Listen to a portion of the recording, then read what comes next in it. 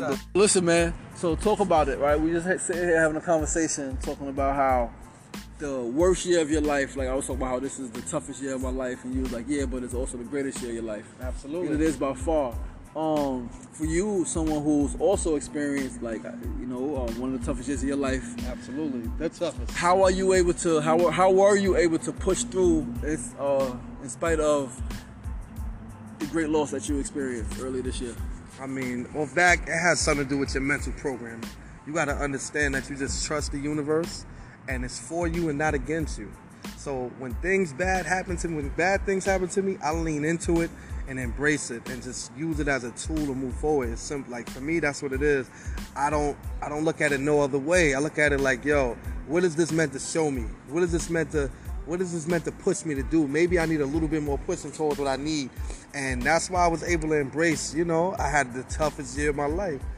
But I took it and I turned it into, it's by far been the greatest year of my life. I've made the most income. I've done so many different things, like in different areas, and I'm really doing it on my own time, which is most important to me, my freedom. I'm on my own time doing it, which is some of the most powerful. That's one of the most powerful, important things to me. My freedom and doing things at my own speed and financial freedom and doing that. Then I'm showing other people, which is even crazier, Factual. Where did that come from? Did you always have that? Is that something that your parents instilled in you, or did you just learn that on the fly as you aged and grew older? Honestly, I learned early, like, your job is to really go gather the information and then go bring it to people in a way that they'll understand it. Because I can reach people in a different way than other people.